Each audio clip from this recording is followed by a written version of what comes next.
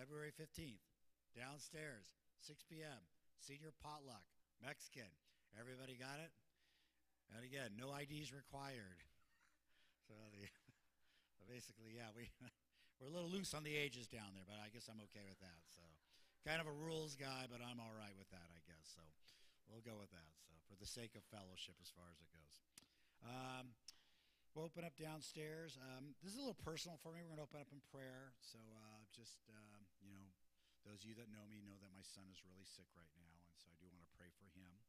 And, we've been pretty transparent as a family as far as what his sickness looks like. And the reason is and he does have several tumors in his head right now, and they're going to be starting radiation therapy on him on Monday. But we're taking the spiritual strategy of myself and the family, especially me, of flooding heaven with prayers.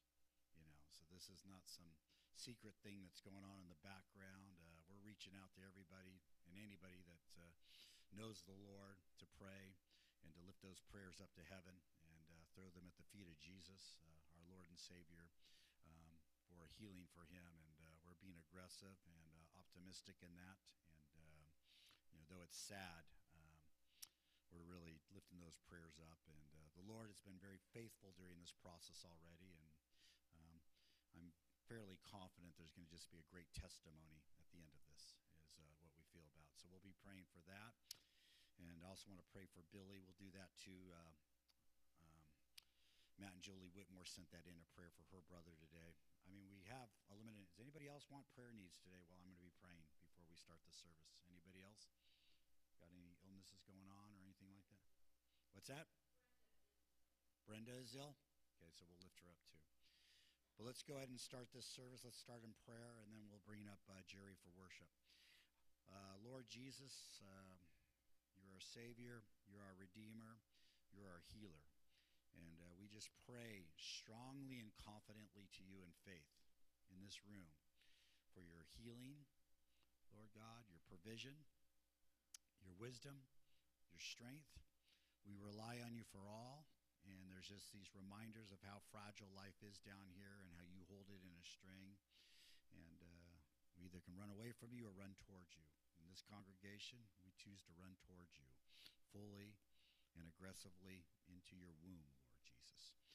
And I pray for my son Billy. I pray for healing for him. I pray that you touch him, Lord God. Give him confidence, give him strength. And we thank you and we praise you, A, that we get to pray to you and that we know you, and B, for already the works that you've done with him. We pray for Billy Bucatini, and that is Julie Whitmore's brother. We pray for him also, Lord. We lift him up to you, Jesus, too. And we pray that you touch him also, Lord God. And, Lord, let him know that you're there, Lord God. Just rescue him and take care of him, Jesus. We pray for Brenda also, our sister. We love her, Lord, and we know you love her. And again, we just lift these things up to you, not in our control, Lord God. We pray to you, Lord Jesus, that you touch her also and hold her, Jesus, Lord God, and make her feel better also and heal her. We thank you and we praise you, Jesus, again, for being our Lord and Savior. We thank you for this service today, Jesus. We pray for everybody here, Lord God, that your provision falls on them, that you fill their hearts, that you give them the confidence, you give them just massive faith. You put them on fire for you. You put a hedge of protection around them so that they just feel peace, they feel love, and when they leave these doors today, that they just go out and love others, Lord God. They go out and love others where they're at. They touch them. And may they just recognize every conversation as an opportunity for ministry, and that everything that they're doing, that we do for you, Lord. You are the way and the life, and Lord, and you just are the best. We love you, Jesus. In your name, we pray this prayer. Amen. All right, Jerry, why don't you come on up, and let's turn this one off. Okay. All right. This one's great, though. Just kidding. All right, anyway, all right. Good morning, Isaac. Good morning.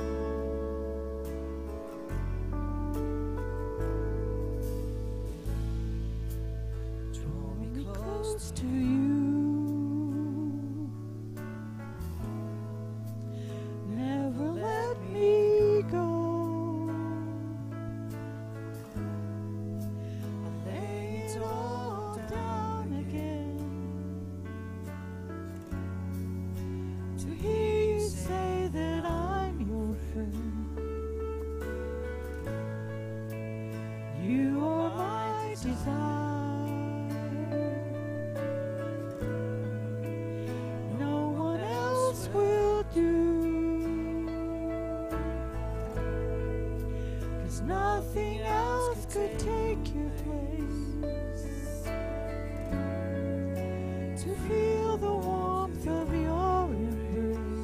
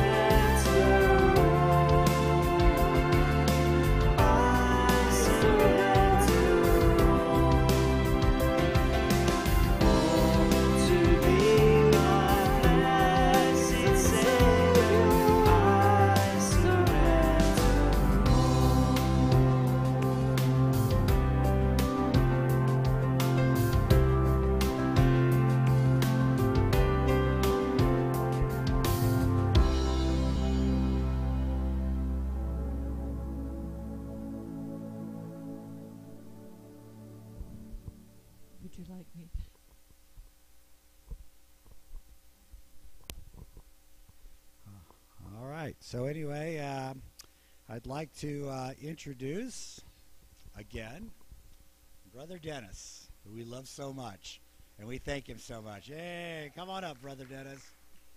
And we're going to do a little communion first to celebrate our Lord and Savior, and then we'll hear the word. Oh, yeah. Thank you, Brother Dennis. I'm fully loaded.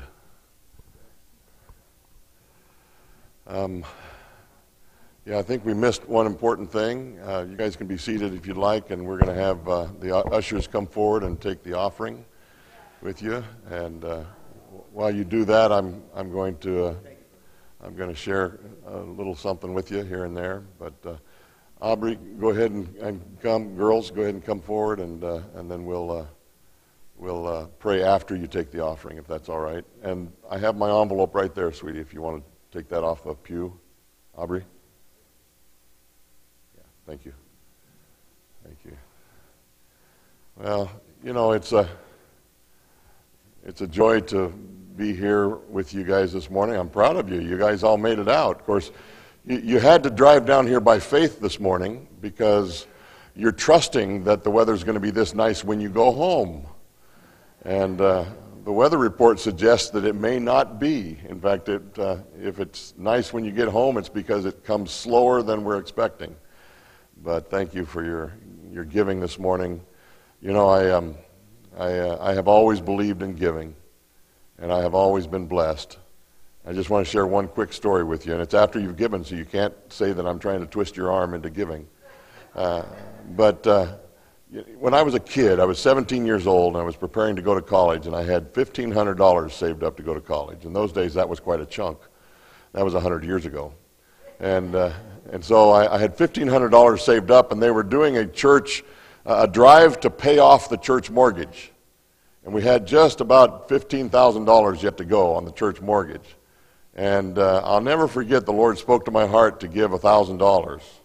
And I gave $1,000, 2/3 of my college fund, in the offering that day. And they paid that mortgage off that weekend. So praise the Lord, we're thrilled to death. I graduated from college 5 years later. I'm slower than most. And I graduated 5 years later, and I think I had $500 in debt. And that wasn't the Lord's fault. I wasn't so wise with my money even back then. But, you know, the Lord does indeed bless us. And I'm not saying you should give everything you have. The Bible never suggests that. He does tell you that everything you have belongs to Him. And you have to remember that. So you just listen to Him, and He guides your giving. And there's far more teaching that can go involved in that. But from the church, I know we are so grateful for your faithfulness, especially during this time without a pastor. Sometimes it's easy to get distracted as a church and as people. And so thank you for your giving, and thank you to those who are giving online. We're grateful for that. Let's just have a word of prayer of thanks for your generosity and for the way the Lord handles that. Lord, we're grateful for the privilege to be a part of what you're doing. You bless us in our lives, and then you encourage us to turn around and bless others and to give to the church, Lord, which does so much in our lives, and we're so blessed to be a part of. And so, Lord, thank you for allowing us to be a part of the giving. And then we just pray, Lord, that you would use this offering, the money that was given this morning, and whatever might come in online, Lord, to provide for the needs of the church, Lord. There are many needs, especially during this time without a pastor. So much to do, and we just thank you and ask that you would just pour out of your Spirit upon every situation, Lord. Guide, we pray, the board as they make these financial decisions going forward, and we just trust in you, Lord. In Jesus' name, amen. Amen. I'm going to ask the ushers to go ahead and come forward and start passing out. This is the first Sunday of the month, and I want to share with you as they're bringing. When you receive the elements, please just hold them there. The cups, there's these little cup holders in the front of the pew. Just hold them there, put them in the pew there so you don't spill it if you're worried about that. You know, Paul, thank you. Paul, in his teaching on the Lord's Prayer, which is the communion that we're taking today, he was addressing the Corinthian church, and he rebukes them for something. And basically, they were meeting together, and they would eat together afterwards, and basically every Sunday was a potluck. And they used that as their method of honoring the death of the Lord. And so they would have their juice or their wine, and then they would have their food. Well, they had poor people in the church that came with nothing. And then they had rich people that came with a feast. And then they wouldn't sit around and wait for each other. They didn't do it together. They just kind of scarfed it down while the poor person was sitting over here starving to death. Didn't concern them that the poor person in the church was without. And so Paul says to them, he says, don't you have houses to eat and drink in, or do you despise the church of God and shame those who have nothing? What shall I say to you? Shall I praise you? In this I will not praise you. He said, you're disjointed. You're not in unity. And I got to thinking about this morning. It's interesting that we have our first Sunday fellowship downstairs, and we all eat together, and we just bring our own food and we share it with each other. And I thought, I wonder if that doesn't come from this idea that Paul teaches, where you guys need to share with each other. You guys need to pay attention to each other's needs. Because you know what? You can tell by looking at me, I starved to death all week long. And if it wasn't for the what do we call it, Sandwich Sunday, I have to eat my stuff. And so I come down here and I love Sandwich Sunday, although usually I have to drive out of here and head for San Jose. You guys don't see me. I go downstairs and grab food on my way out the door. So, but our communion together is meant to be something that we share equally. And I think that's probably one reason why we in the church have developed this pattern where everybody gets the same. Sometimes some churches can pass around a loaf of bread at certain times, and each one takes this. Nowadays, we don't want germs, so we don't do that, but we have our own little pieces of bread here for you and everything. But Paul, in his teaching about the Lord's Supper, he says this, "For I received from the Lord that which I also delivered to you, that the Lord Jesus, in the night in which he was betrayed, took bread. And when he had given thanks, he broke it and said, 'This is my body, which is for you. Do this in remembrance of me.'" So the bread that we take is meant to represent the body of our Lord. Well, what does that mean? He's talking about his body being broken and torn apart and receiving the punishment for our sins. That's what he means. So when you take the bread, you're remembering that Jesus took your punishment on the cross. That's what the bread is about. So when you take the bread, remember, Jesus, he loves you so much that he took the stripes on his back. He took a crown of thorns crammed down onto his head. I don't even like hats on my head usually. I can't imagine a crown of thorns being forced down onto my skull. And then he took the spear in his side, the nails in his hands and his feet. That was all for you. So when we take the bread, remember that. Then it says, in the same way he took the cup also after supper, saying, "This cup is the new covenant in my blood. Do this as often as you drink it in remembrance of me." The old covenant said, we've got 600 very strict guidelines, laws that you have to obey. 300 and some of them you have to do, and 300 and some of them you can't do. That's what the law was. And Jesus says, I've got a new deal for you. You don't have to do all 600 plus of those laws. Okay? You still pay attention to the morality of God, because the morality of God hasn't changed. But the law, Moses' law, is no longer something. That's why we don't guide ourselves strictly by the Mosaic food laws, right? That's why you can have a hamburger. That's why you can have, sweet and sour pork down at the Chinese restaurant. But what it is the new covenant that's his story of salvation. That's how you get to be saved without having to obey all those laws. We obey all of his commands, but that obedience doesn't make us Christians. We obey them because we are. And we are because he sacrificed himself on the cross. So this new agreement, okay, it's like if you buy a house and you have all these things in the HOA, right, and you got to do all these things. You signed on the dotted line. And then all of a sudden, the new president of the HOA comes along and says, you know what, it's okay. It's okay. You're in, and if you do those things or not, you're in. You're good. And it's like, oh, that's kind of nice. Yeah, right? Yeah, I don't have to mow my lawn every day if I don't want to or whatever. That's not a real good example. But Jesus made a brand new agreement with you and me because of his death on the cross that said, if you repent of your sins and believe in me as your Savior, you're in. You don't have to do all these things in order to be in. You're good. You're all right. Now, you do those things because you love him, but not because if you don't do them, you're out. So that's that. And then it goes on and says, for as often as you eat this bread and drink this cup, you proclaim the Lord's death until he comes.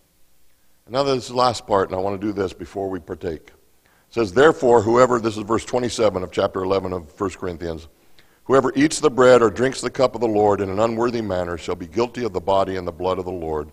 And verse 28, but a man must examine himself. And that's a man or a woman. It's talking about a person. He must examine himself, and in so doing, he is to eat of the bread and drink of the cup. I want to take just a moment before we take of the communion. And I want us just to spend a moment searching our own hearts, not about what somebody may have done to you, but what something you may have done to somebody, or something you may have said or thought in your heart that you know is not right. Now's a good time to make that right to the Lord. You may have to go to the brother or sister later on to make it right with them. But before the Lord, let's just take a moment and say, Lord, search my heart. Is there something there that I need to rectify, that I need to deal with? And I apologize, Lord. Forgive me of my sins. So let's just take a moment in our silence and just go through that in our own minds.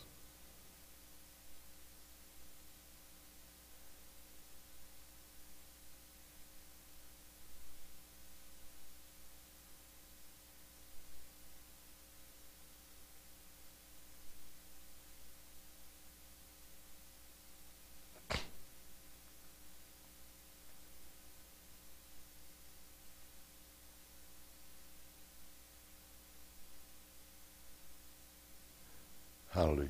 Thank you, Lord. Take your bread in your hand, if you will.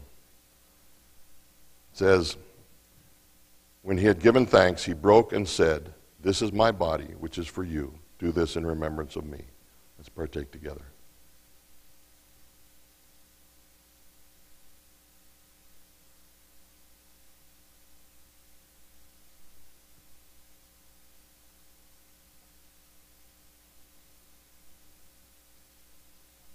Take the cup with you. In the same way, he took the cup also after supper, saying, this cup is the new covenant in my blood. Do this as often as you drink it in remembrance of me. Let's remember the Lord as we partake of the cup together.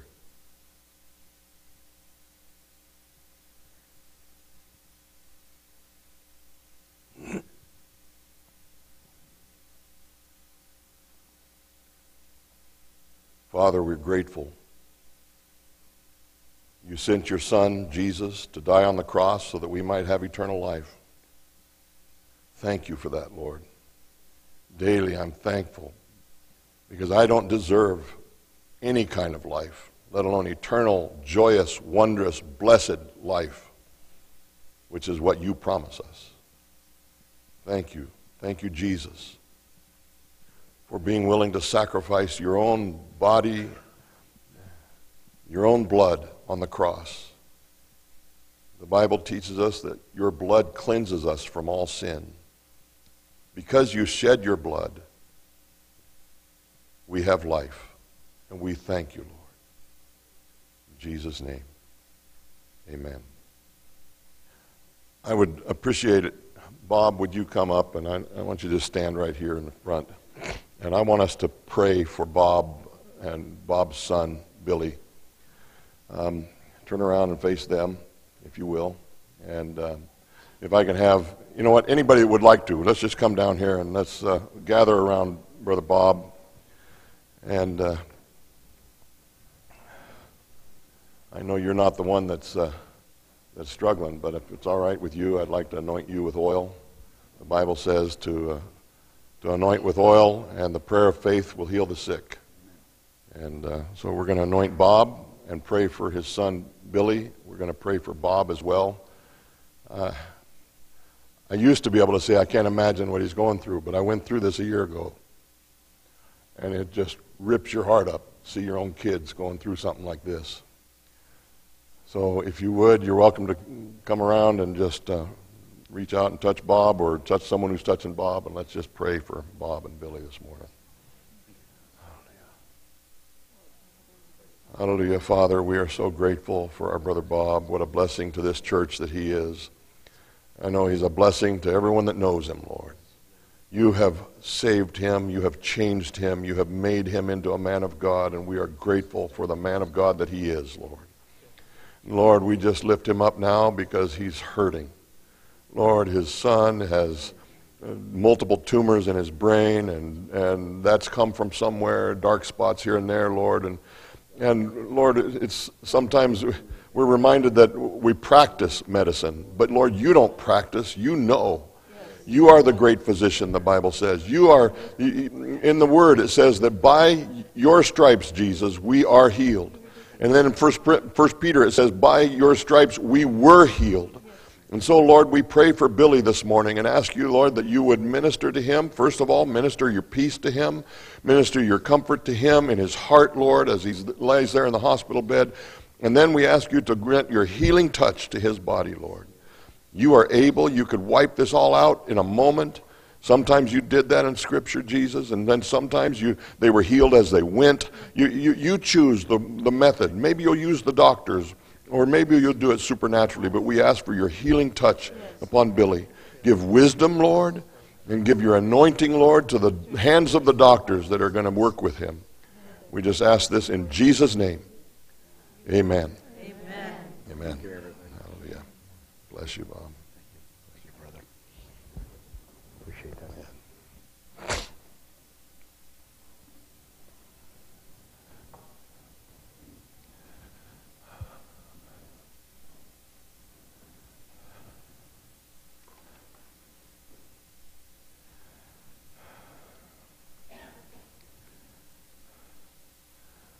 The nice thing is you guys got to stand up for a minute because from here on out, you're all mine.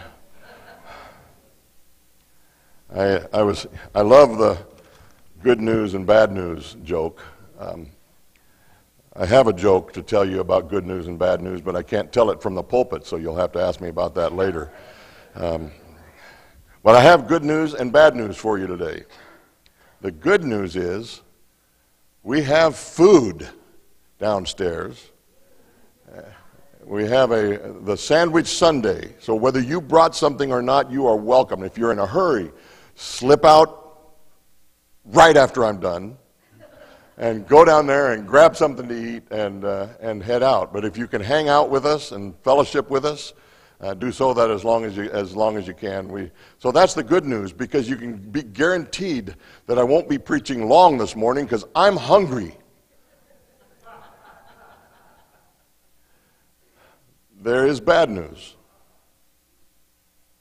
Because of the weather that's happening in the Bay Area this afternoon, I have canceled for the first time in 8 years, we've canceled our Japanese service in San Jose. Some of you may not know I pastor a Japanese church in San Jose, and with a Japanese pastor, Pastor Cynthia. Mitsue is her Japanese name. And I was very concerned. She lives about an hour from the church, and I live 2.5 hours from the church. And she's an older lady, and I was not comfortable with her traveling. They were warning people, stay off the roads unless you absolutely have to be, and I didn't want her to get caught in a flood somewhere or have a telephone pole drop on her hand. It's hard to imagine that could be the case. We got winds blowing out here, but it's nothing supernatural, super awful. So I canceled the service today, which means I've got all afternoon.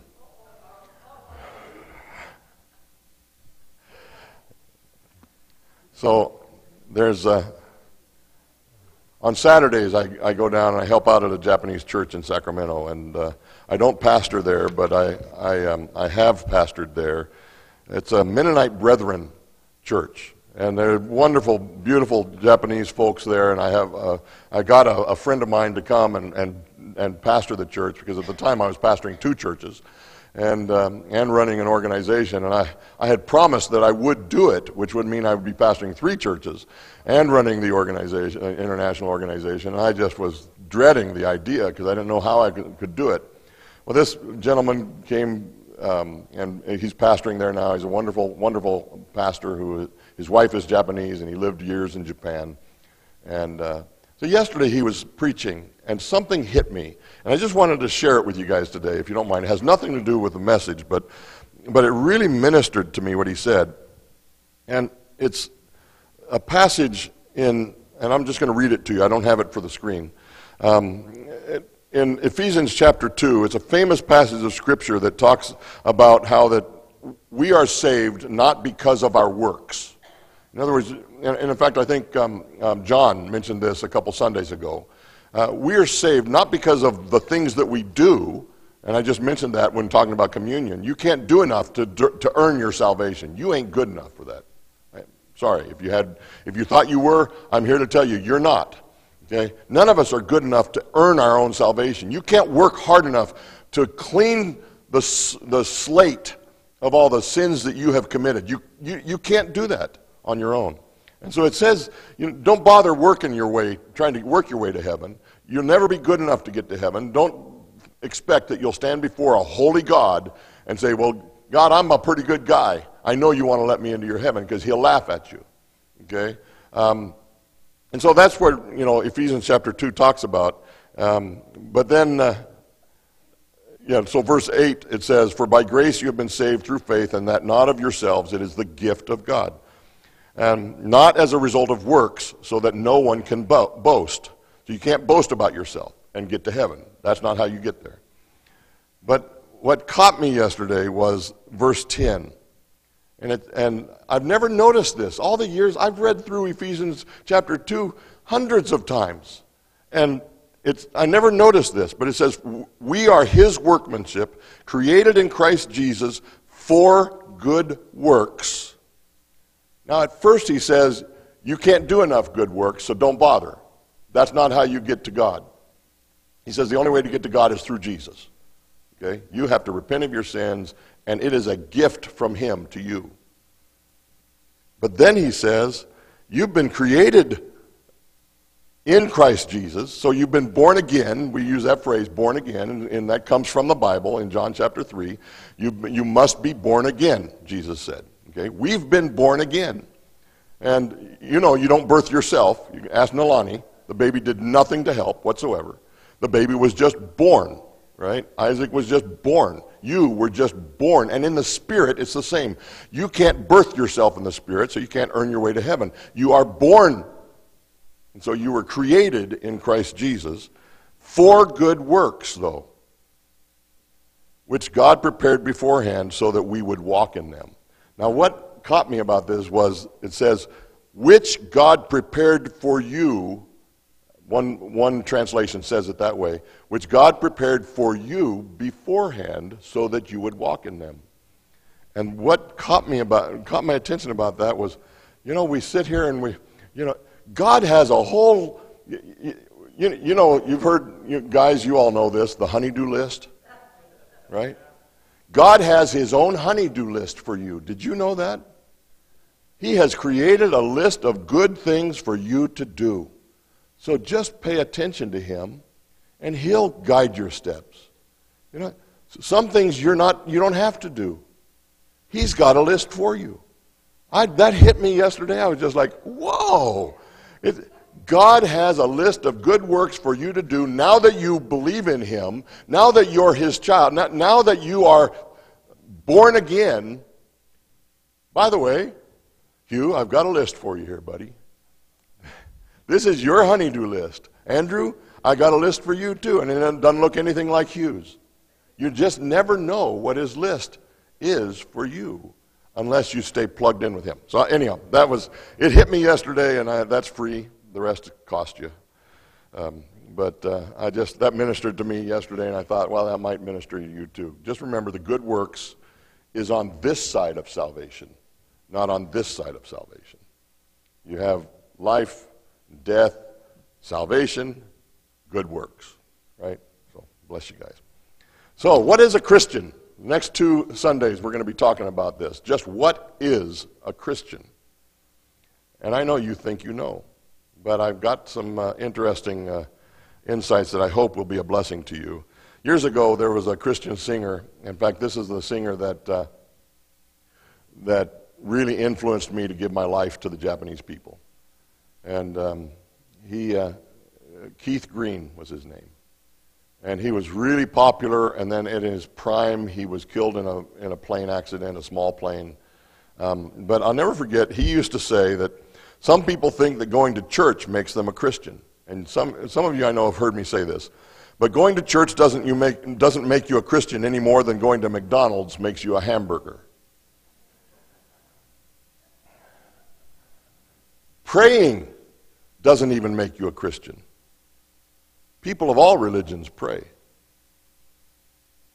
I often say prayer is like a not an umbrella. Prayer is like a, I'm having a brain cramp. What do you jump out of a parachute? Prayer is like a parachute. You're glad it's there, but you hope you never have to use it. You know, and so praying doesn't make you a Christian. Even praying to God doesn't make you a Christian. Luke chapter, go ahead and Luke. Yeah, there we go. Luke chapter 13, verse 25 tells us that many will say, "Lord, Lord." They're calling out on God, on His name. But I will say, "Depart from me, I never knew you." So don't think that just because you cry out to God, that makes you a Christian. You ever heard of foxhole salvation? You know, people wind up in the foxhole, the war's going on all around them, they're scared to death, and they say, "Oh, God, help me." That's probably not quite the prayer you need to be a Christian. But we tend to cry out for help when we're in trouble, right? And then next slide, Matthew chapter 7, the same story basically, 22 and 23 says that there will even be people who prophesy in His name, who actually are doing religious stuff in His name, stuff that we would stand here and say, "Wow, that's great. Oh, that's the Word of God. Oh, that's God moving." And God can use those people, just like He used the donkey, by the way, in the Old Testament. And keep in mind, the donkey wasn't a Christian. But it says, "Get away," Jesus will say on that day, "Get away from me, I don't know you." And on that day, many will say to me, "Lord, Lord, didn't we prophesy in your name and cast out demons in your name and do many mighty works in your name?" And then I will declare to them, "I never knew you. Depart from me, you workers of lawlessness." Does that blow your idea of what a Christian is out of the water just a little bit, maybe? See, this is why you and I can't judge a person's soul, because we don't know what's in their soul. This is why someone who doesn't look like a Christian may very well be a Christian, and so some who may look like a Christian aren't. Only God can judge those things, and so we just love people. That's our requirement. So, what is a Christian? First of all, let's take a look at what is not a Christian. And that might help us narrow it down. Stop playing with the baby, Eva. We should make babies sit on the back row because everybody wants to play with the babies. You know, I do too. And Josette's daughter and grandkids were here a few months ago, and I was just sitting there just making faces to the kids and everything. Poor Pastor Eric, he was probably wondering what this preacher sitting back there, 5th row back, is doing. So first of all, we're going to take a look at what is not a Christian. In 1 Corinthians chapter 6, verses 9 and 10, and 9 and 10. First of all, it says this, do you not know that the wicked will not inherit the kingdom of God? Don't be deceived. Neither the sexually immoral, nor idolaters, nor adulterers, nor male prostitutes. I don't know why he didn't say female prostitutes, but anyhow, no male prostitutes, nor homosexual offenders, nor thieves, nor greedy, nor drunkards, nor slanderers, nor cheaters will inherit the kingdom of God. That's just a short list, guys. That's not the longest list in the Bible about things you shouldn't be and shouldn't do. But it says if you are living that lifestyle, you probably aren't a Christian. It doesn't mean that if you struggle with those things, did you know that you can have homosexual desires and be totally saved, just like You can have regular sexual desires and be saved. You just don't act on them. So please understand, the fact that you're tempted in a way, and you might on occasion make a mistake, that's not what he's talking about here. He's saying if you're living a lifestyle of this, then you clearly aren't saved. Secondly, anyone who hasn't repented from their sins and does not believe that Jesus is the Son of God, who was crucified on the cross for our sins, on the third day was raised from the dead. Those are the requirements for salvation. If you haven't done that, you're not. Okay? So that's simple. So let's take a look at what is a Christian. And that's in Acts chapter 11. This is our main scripture for today. What is a Christian? Acts chapter 11, 19 through 26. And I've got this divided up into two different slides, and I want to read through these with you. So let's start with verse 19. Now those who were scattered because of the persecution that arose over Stephen traveled as far as Phoenicia and Cyprus and Antioch, speaking the word to no one except Jews. Let me explain that real quick, verse 19. The early church was a Jewish church. It was Christian, but it was Jewish Christians. They didn't even preach to non-Jews because that was their community. Okay, so verse 20. But there were some of them, men of Cyprus and Cyrene, who on coming to Antioch spoke to Hellenists. That's the Greeks. That was the main group of people in those days. Also, preaching the Lord Jesus.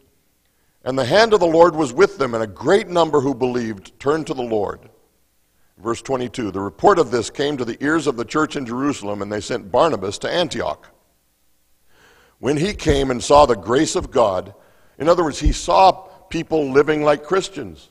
He saw that God had applied the salvation grace to these non-Jews. He said, whoa, this is cool. I like this. And he was glad, and he exhorted them all to remain faithful to the Lord with steadfast purpose. For he, meaning Barnabas was a good man, full of the Holy Spirit and of faith. And a great many people were added to the Lord. So Barnabas went to Tarsus to look for Saul, and when he had found him, he brought him to Antioch. For a whole year they met with the church and taught a great many people, and in Antioch the disciples were first called Christians. So what is a Christian? Well, it wouldn't hurt to go back to the very first place where they were called Christians. So who was it that called them Christians? First of all, it wasn't the Jews. The Jews didn't call the Christian group Christians because the word Christ to the Jews meant Messiah. And the Jewish religious leaders did not acknowledge that Jesus was the Messiah. So they would not call him Christ, the Christ, and they would not call them Christians because that would be admitting that Jesus is the Messiah. So they didn't label them as Christians. The Christians themselves didn't call themselves Christians. Like nowadays, we say, well, what do you believe? Well, I'm a Christian. That's normal, right? Even some people who aren't a Christian call themselves Christians because even today in America, although it's growing in disfavor, it's still fairly popular to be a Christian. So they called themselves brother and sister, right? Like we do, Brother Bob. He calls me Brother Dennis. He asked me what to call me, pastor, reverend, brother. I said the best thing you could call me is brother. So, it's like that's the closeness. We are family. We are brothers and sisters in Christ. And so I love that. I love being called Brother Dennis. And so they called themselves brother and sister. It was the people in Antioch that first called them Christians. Now, the Antiochians didn't know anything about Christianity initially. They only knew what they saw in the lives of the Christians who came to Antioch from Jerusalem. Okay? So in verses 19 and 20 we read that the Christians were persecuted in Jerusalem, and that's what caused them to flee. They were being picked on because of their Christian faith by the other Jews, by their community. And so they were literally not just being picked on, being labeled. They could be beaten. You saw what it said at the beginning was, after they killed Stephen, they stoned Stephen because he dared to not back down when they confronted him. In fact, he got back in their face and preached the gospel of Jesus Christ. And they hated that so much that they killed him. Well, there was that hatred and that fervor of anger towards this Christian sect. The Jews of that day were very,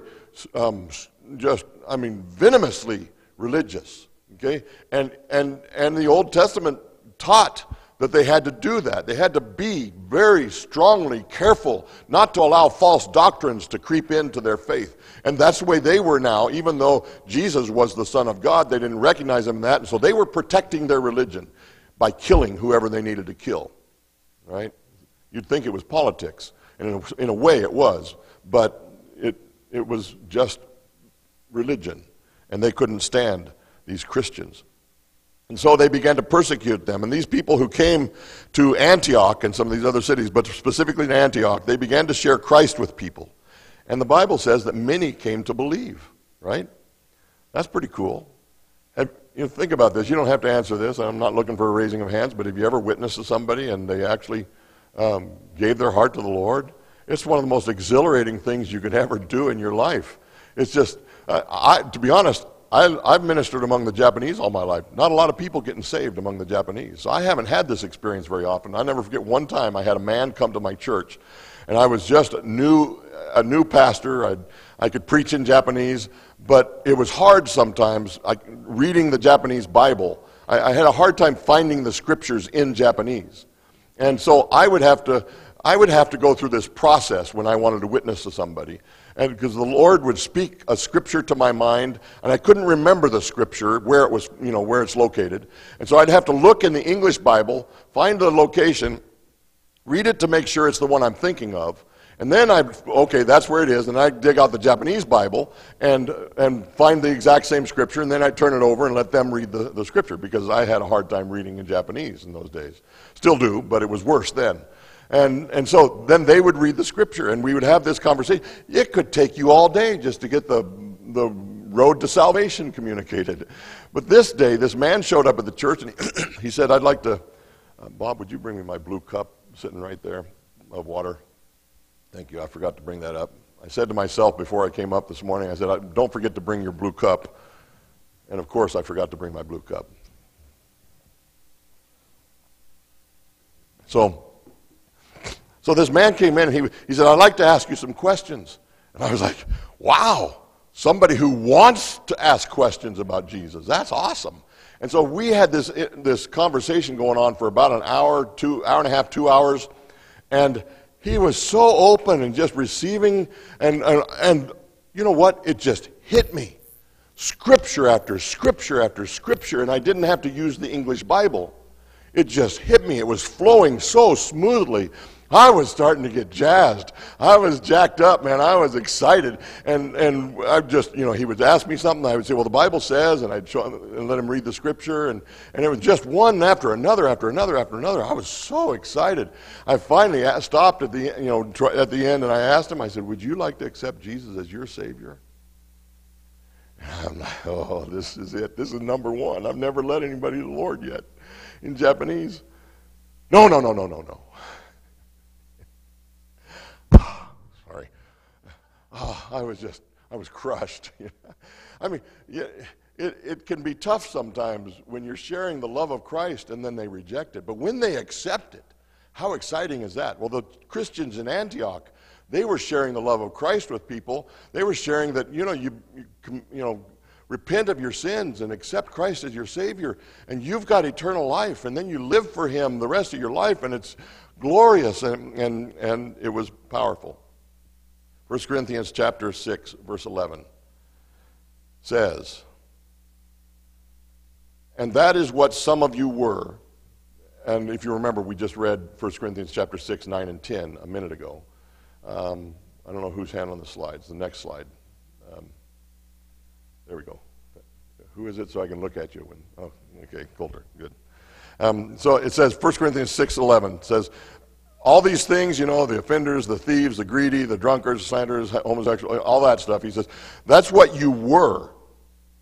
But you were washed, you were sanctified, you were justified in the name of the Lord Jesus Christ and by the Spirit of our God.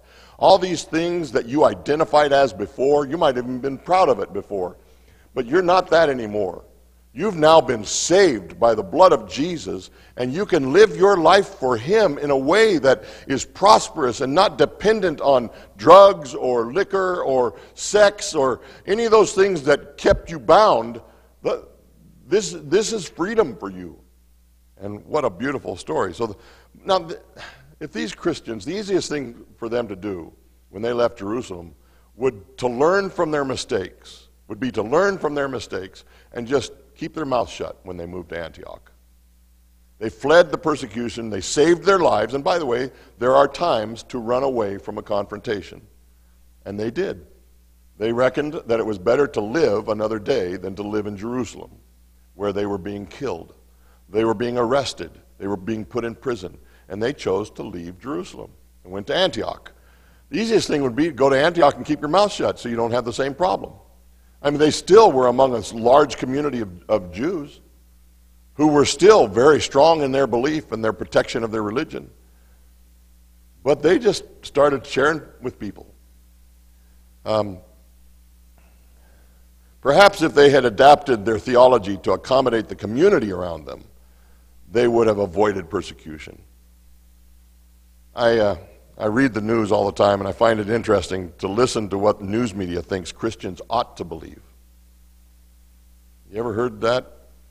You know, if Christians would just be a little nicer, if they would just not be so exclusive. Jesus, the only way? Oh, come on. Jesus was good, but there are other good ways too. And that's kind of the thinking of our world today. And I see that all the time in the news. And politicians, they like to quote parts of the Bible that they like. Even pastors do this, you know. We have certain passages that we like, and we don't want to make waves sometimes. And I was reading about a new church in New York where the pastor seemed afraid to talk about certain issues because he didn't want to offend anyone. He has a big church, but it's not a place where the gospel is preached because he doesn't want to offend anyone. I hate to tell you this, but the gospel is both good news and offensive good news to some. And if you're afraid of offending people, you will keep your mouth shut because you're just never sure who you're going to offend. And that's the way this pastor was. Now, this is several years later now, and that pastor is no longer a pastor because he was going home to the wrong bed, it turns out. No wonder he didn't want to speak about sin or anything like that because he was committing too much of it himself. I'm not saying that every pastor who doesn't want to preach the word strong is committing sin. I'm just saying that it's a tendency for us to not want to hurt people or bother people or offend people. I'm like that. I hate it when I've hurt somebody. I don't like to say things that I know people aren't going to like to hear. And so I understand that. So what happens now is the disciples in Jerusalem, the leaders of the Christian church, they're like the bosses in Sacramento, right? The Assemblies of God leaders. You know, these are the early church leaders. They heard about there being Christians in Antioch, and they looked around and said, Bob, did you go to Antioch? Lionel, did you go to Antioch? Jerry, who went to Antioch? We didn't send you. And you know, it's amazing to think that God could actually do his work without getting the approval of the church beforehand. But he did. And they were like, but the nice thing was they weren't offended by that. They actually were pleased by that. And they said, well, hey, we got to check this out. And you know what? It's wise for the church to check it out, the leadership to check it out, because you don't know what's being taught. And you want to make sure that they're getting the real gospel, because there are a lot of people out there teaching weird stuff. And so they sent Barnabas, who wasn't one of the apostles, but he was like one of the the guys that were just under the apostles. And they sent him, and he saw the grace of the Lord, and I thought I was stepping on something, on one of Jerry's pins. And I don't know if it was your pin, Jerry, but I love to tease you. And so in verse 26, anyhow, Barnabas goes, and he sees these guys are real, genuine Christians. They're the real deal. And he is so excited about what he sees, and he just says, good for you. And then in verse 26 it says they're first called Christians at Antioch. And they were first called Christians at Antioch. Keep in mind that it wasn't a name of deep respect. Okay, in America, traditionally, if you're a Christian, that's a good thing. That was not a good thing to the Antiochians. If you were a Christian, they were making fun of them. They were saying these people are little Christs. Right? Oh, you're just like your master. You know, you can't do all these fun things with us because you're just one of those Christ-like people. Right? They were making fun of them. They hated them because they were preaching new morals in Antioch. They were opposing the general structure of the city and what the beliefs were of that community. It was anti-cultural. Okay? I hate to tell you this, but some cultural things are not good. Generally, as missionaries, we say culture is neutral. It just is. It just exists. American culture, Japanese culture, Chinese culture, it's just the way you're raised. It's neither good nor bad. It's not, evil or righteous. It's just culture. But some culture, a culture that tells you it's okay to kill little kids, that's bad. A culture that says it's okay to do things that the Bible very clearly states are wrong, that's bad. And they were giving anti-cultural messages that the Antiochians didn't like. They were hurting the Antiochians' lifestyle. Every once in a while I hear people suggest that if we were just more like Jesus, we wouldn't be hated by the world. Think about that for a second. If you were just more like Jesus, you wouldn't be hated by the world. We wouldn't be accused of being intolerant. And yet at the beginning of the Christian church, it was evident that if we followed Jesus, we would be hated. In fact, Jesus promised us that the world would hate us because they hated him. That's what people forget. We respect and love Jesus Christ, and even those who aren't Christians. Hey, in Japan, now this was years ago, so I don't know what it would be like now, but 30 years ago, I guess it's 40 years ago now, they actually did a survey and they asked who was the most respected man in history. And in Japan, the most respected man in history was Jesus Christ. In Japan, right? We had I remember the missionary I trained under, he was talking to a Japanese teacher, and he said, if you guys weren't so exclusive, then your churches would be full, because we all respect Jesus Christ. And so people love Jesus Christ, but what they don't realize is he said some pretty rough stuff when he was alive on this earth, and people hated him for it. That's why they crucified him, one of the reasons. So, now, Antioch. Let me explain to you a little bit what the city of Antioch was like. To be honest, it reminds me a lot of California, perhaps even San Francisco. It was the third largest city in the Roman Empire. So this was a major metropolitan area. It had a famous sports center, which where they had chariot races, just like in Rome, and gladiator fights where the loser dies. Right? How many of you ever watched the TV show? Boy, it's been years ago now. I'm really dating myself. The Gladiators, or Gladiator, or something like that, where they had these, buff guys and girls out there, performing against each other and everything. I enjoyed that. It was kind of cool, But the gladiator fights were more serious in that day. You lose, you die. And they were very proud of their culture and their intellectualism. Does that remind you of anything? Welcome to America, right? Everybody's got to have a degree. I've got a son that's the smartest guy I know. He's got almost a photographic memory, but he never graduated high school. Oh, he's a flunky. He's totally disrespected in certain circles because he doesn't have a degree. Doesn't have a high school degree, doesn't have a college degree, doesn't have a further, bachelor or a doctorate degree or PhD they were extremely high on intellectualism.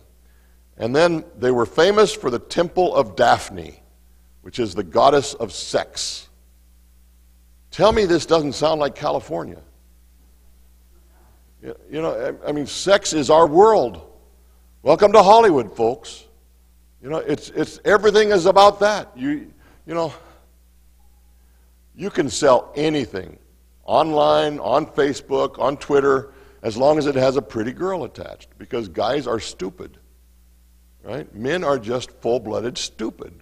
They see something soft and pretty, and they say, oh, whatever it is you got there, honey, I want it. You know? And it's not because they're lusting after the girl even. It's just this reaction we have, you know, and we're stupid. I'm telling you guys, you're all stupid. No offense meant. But that's what Antioch was like. And it wasn't just the guys in Antioch. It was the girls.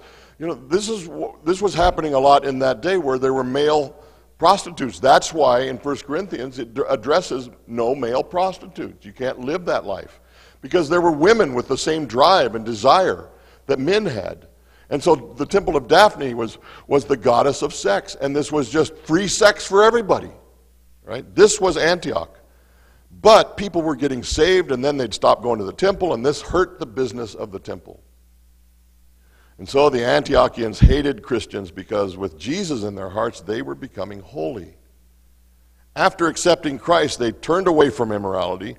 They were literally what we call slaves of Christ. They were Christians. They refused to follow the teachings of Daphne. They refused to follow the teachings of the philosophers. Gasp, the educated elite. They chose to follow the teachings of Christ, and it was changing the city of Antioch. It was impacting their neighborhoods. It was impacting the ruling class even. It wasn't just poor people getting saved. They were impacting the people that had money and could go to the Temple of Daphne. And they didn't use their money there anymore. They didn't pay for their prostitutes. They stopped doing those things. When Jesus comes into your life, he changes your life. That doesn't mean you won't battle things, but he changes you from the inside out. So to be called Christian under those circumstances is a great thing. In America, sometimes we call ourselves Christians and it almost has no meaning anymore. But in those circumstances, if you are a Christian, I pat you on the back for that. And too often we think that, I don't know what I did with my phone, but yeah, just hit the stop button. It'll turn off my alarm. Thank you. I knew there was a reason I needed to have my phone with me. If I don't set my alarm, I just ignore the clock back there. And actually, the clock is 1 minute behind my phone, so I'm really grateful for that. So I'm going to real quickly now go through. I should have done this part, the long part, and the other part, the short part. But what I believe are some of the points that made up the church in Antioch. First, they didn't have just a Sunday faith. Okay? So the faith of the Antiochians didn't end when they walked out of the church. A true Christian is not just a Christian in church. Now, we look pretty when we come to church, but our lives have to look pretty on Monday through Saturday. Now, it's harder on Monday through Saturday because you run into a bunch of idiots in the world, and sometimes we are one. But you know what? Life is hard sometimes. It's not always easy to live your faith when someone is treating you bad. In church, we treat each other so nice. But I promise you, if we all lived with each other, we'd have problems between Monday and Saturday. And so their faith was not just a Sunday faith where they sit together and say, oh, Brother Bob, you're such a wonderful Christian. Oh, Andrew, I just love you so much. And then you go home and you say, oh, that Josette, she just really irks me. No, they shared their love from Monday through Saturday as well. Their faith was not just a weekend faith. They wanted to please Jesus. They were filled with the power of the Holy Spirit, and they did good things. They wanted others to know this life-giving resurrection power of the Holy Spirit, of the power of Christ. And so at work or at church, they were followers of Jesus. They had the desire to please the Lord, and that desire controlled their lives. That desire controlled their lives. I heard a story about a pastor who got on the city bus, and he gave the bus driver, nowadays everything automatic, but this was way back in the dark ages, he gave the bus driver a $1 bill, and the bus driver gave him his change, and he walked back to his seat, and he looked at his change, and the bus driver had given him 25 cents too much. He thought, it's just 25 cents. Then he said, no, I gotta do what's right. And so he walked back up to the bus driver and he said, excuse me, you made a mistake. You gave me 25 cents too much change. And the bus driver looked at him and said, that was no mistake. He said, I heard you preaching on Sunday about honesty, and I was testing to see if you lived what you preached. The church in Antioch lived what they believed, what they said they believed. Secondly, they were more loyal to Christ than to their own homeland. Think about it. They were willing to literally move out of Judea, out of the land where the Jews occupied, lived, that was their land. They were willing to leave their homeland and go to another country.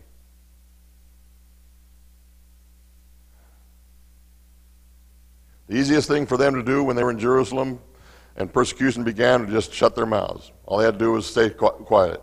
But rather than silence their faith, they left. And so they go to Antioch.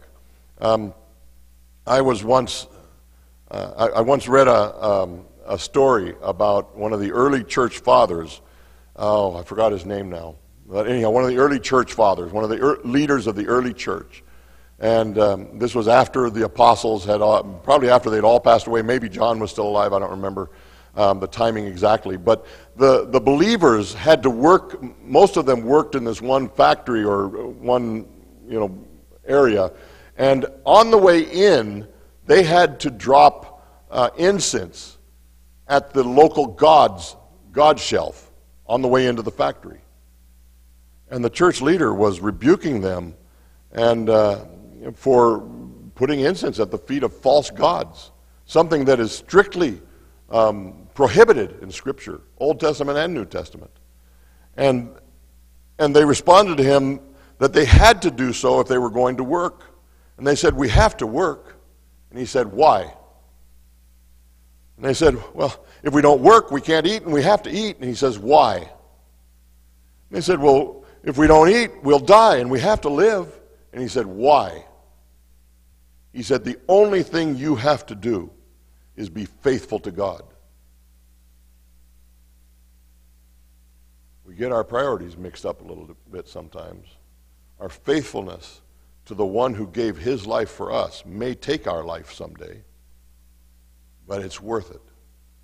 And these Christians in Antioch, they said, you know what, whatever it takes, I'm not going to stop serving the Lord. And then, thirdly, lastly, they did not allow sin to dominate their lives. 1 Corinthians chapter 6, verses 9 through 11. Read this again. Do I have it up there? I don't remember. Yeah. So, or do you not know that the unrighteous will not inherit the kingdom of God?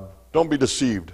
Neither the sexually immoral, nor idolaters, nor adulterers, nor men who practice homosexuality, nor thieves, nor the greedy, nor the drunkards, nor revilers, nor swindlers will inherit the kingdom of God. And such were you, some of you, but you were washed, you were sanctified, you were justified in the name of the Lord Jesus Christ and by the Spirit of God, of our God. They refused to participate in the sin that was so accepted by those around them. Don't turn to your friends and family or the neighborhood or the community to decide what is right and what is wrong. They will get it wrong, and then you will be accountable for their mistakes. Because when you stand before God, you won't be able to say, well, you know what, Hugh told me it was okay. Get Hugh. You know what? God isn't going to say, okay, you're free. Hugh, come here. No, that's not the way God operates. He would say, I gave you my word. I told you what you should do. You can't look at somebody else and say, well, because they overruled me, you're okay. What he said has nothing to do with what I told you. That's the way God will look at it. Because he expects us to obey him and his word. They didn't accept the immorality of their generation as being okay. Watch out. Your generation will tell you some things are okay. Don't believe that. Look to the Word of God for your description of what is right and what is wrong. And then they would deal with their sins. And this is the hard part because, you know what? I'm standing up here before you as a sinner. If you knew all the things that I have said or done or thought, you wouldn't let me preach to you, because I'm not a pure man. But we need to treat sin like a cancer. And I've always believed this. And while I have sinned many times, I hate sin. I hate what it does to me. I hate what it does within me. I think most of you understand this. It's not that you don't sin, but we have this hatred for it because it's like a cancer. And we have to treat sin just like a cancer. We look at it and we say, oh, well, you know, my sister had leukemia. My dad died of leukemia, and my sister got leukemia years ago. And it would be like her saying, you know, going to the doctor, and the doctor says, you got leukemia. We got to treat this, and we got to get aggressive if you're going to survive this. And they did. And she almost died. The treatment for leukemia almost kills you. But that's your only chance. If you're going to survive, you got to deal with the treatment, the harsh treatment, harsh treatment. And that's the way most cancer treatment, you know, it's not going to be easy for Billy. It's going to be a hard road, because it's not like taking cold medicine. I thought about this. I thought, what if my sister goes to the doctor and said, you know what, last month I had this terrible cold, and I found this medication that relieves all the symptoms, and I feel better almost immediately. I've heard about this chemo stuff, and I don't want it. I'm just going to take my cold medicine. If she'd have said that, she'd be dead today.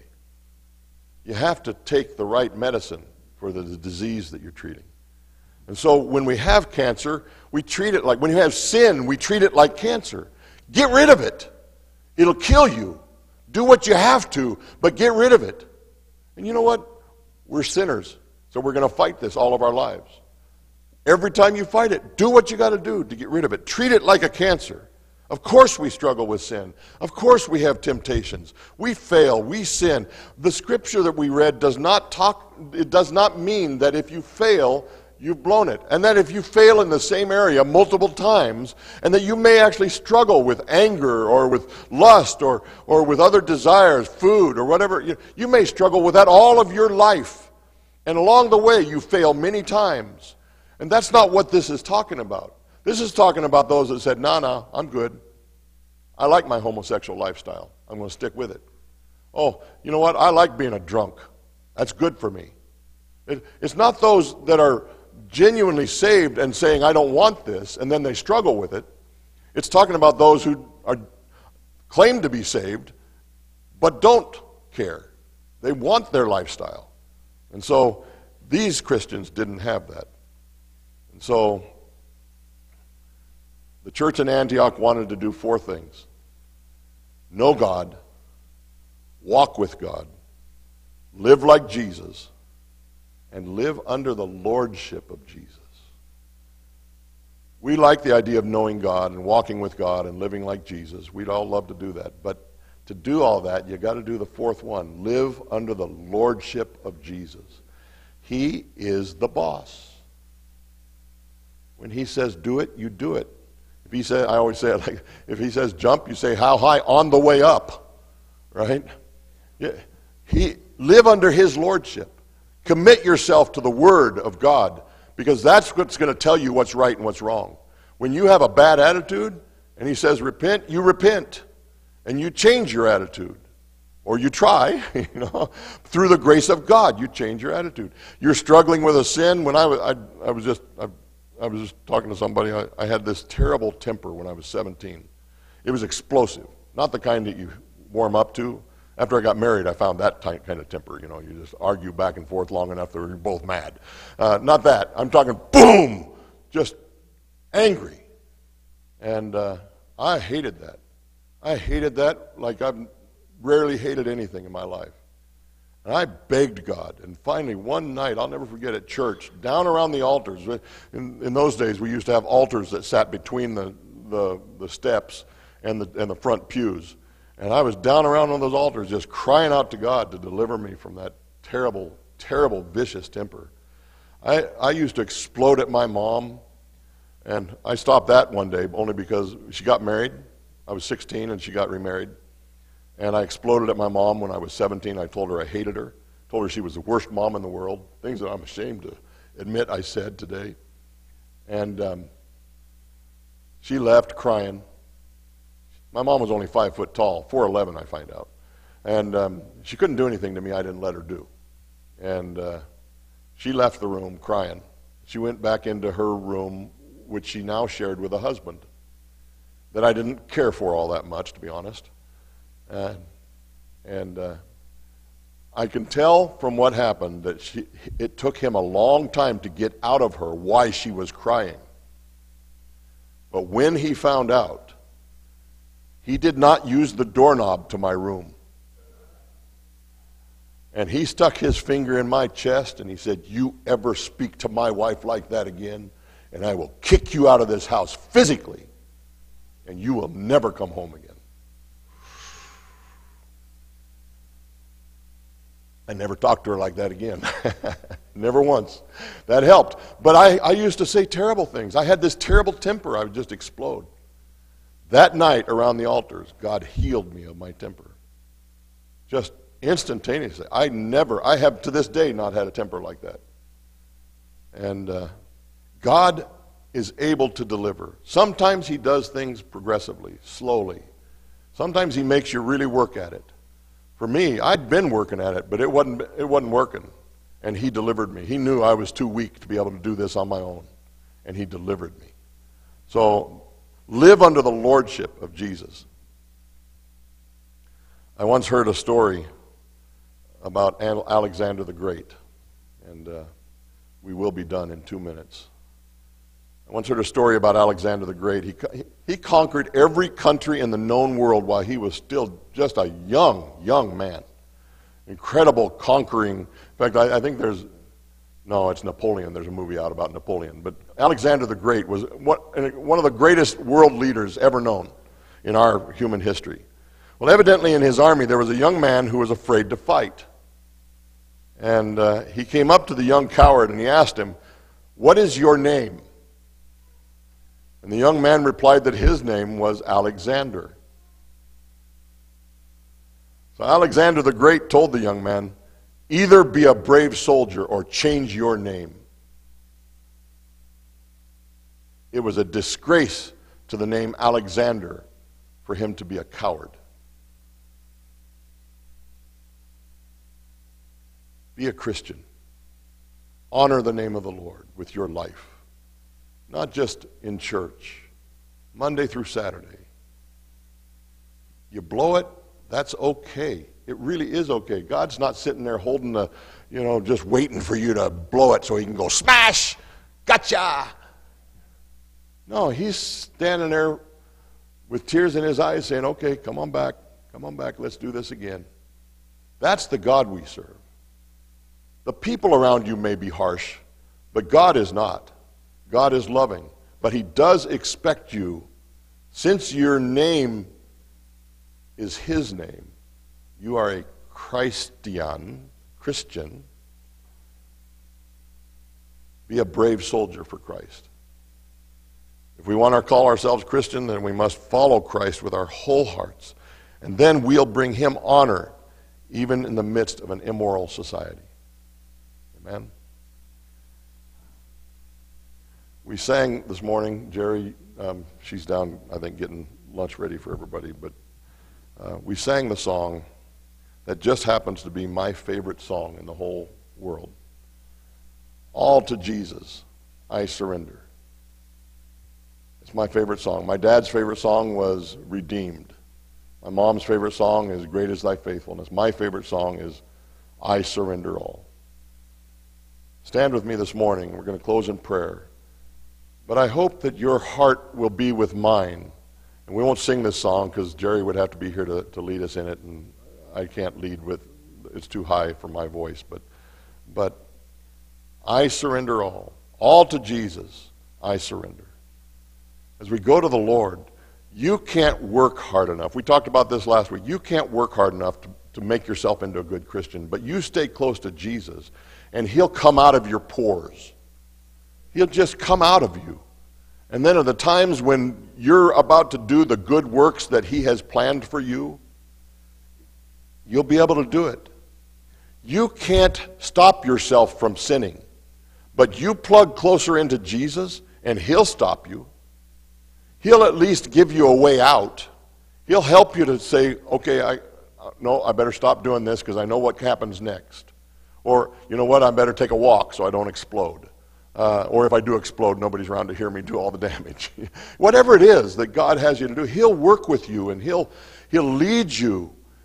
But you have to stay plugged in with him. Surrender everything that you are. Surrender all your future hopes, your desires. Surrender all of your sinful nature. Surrender everything that you are to him this morning.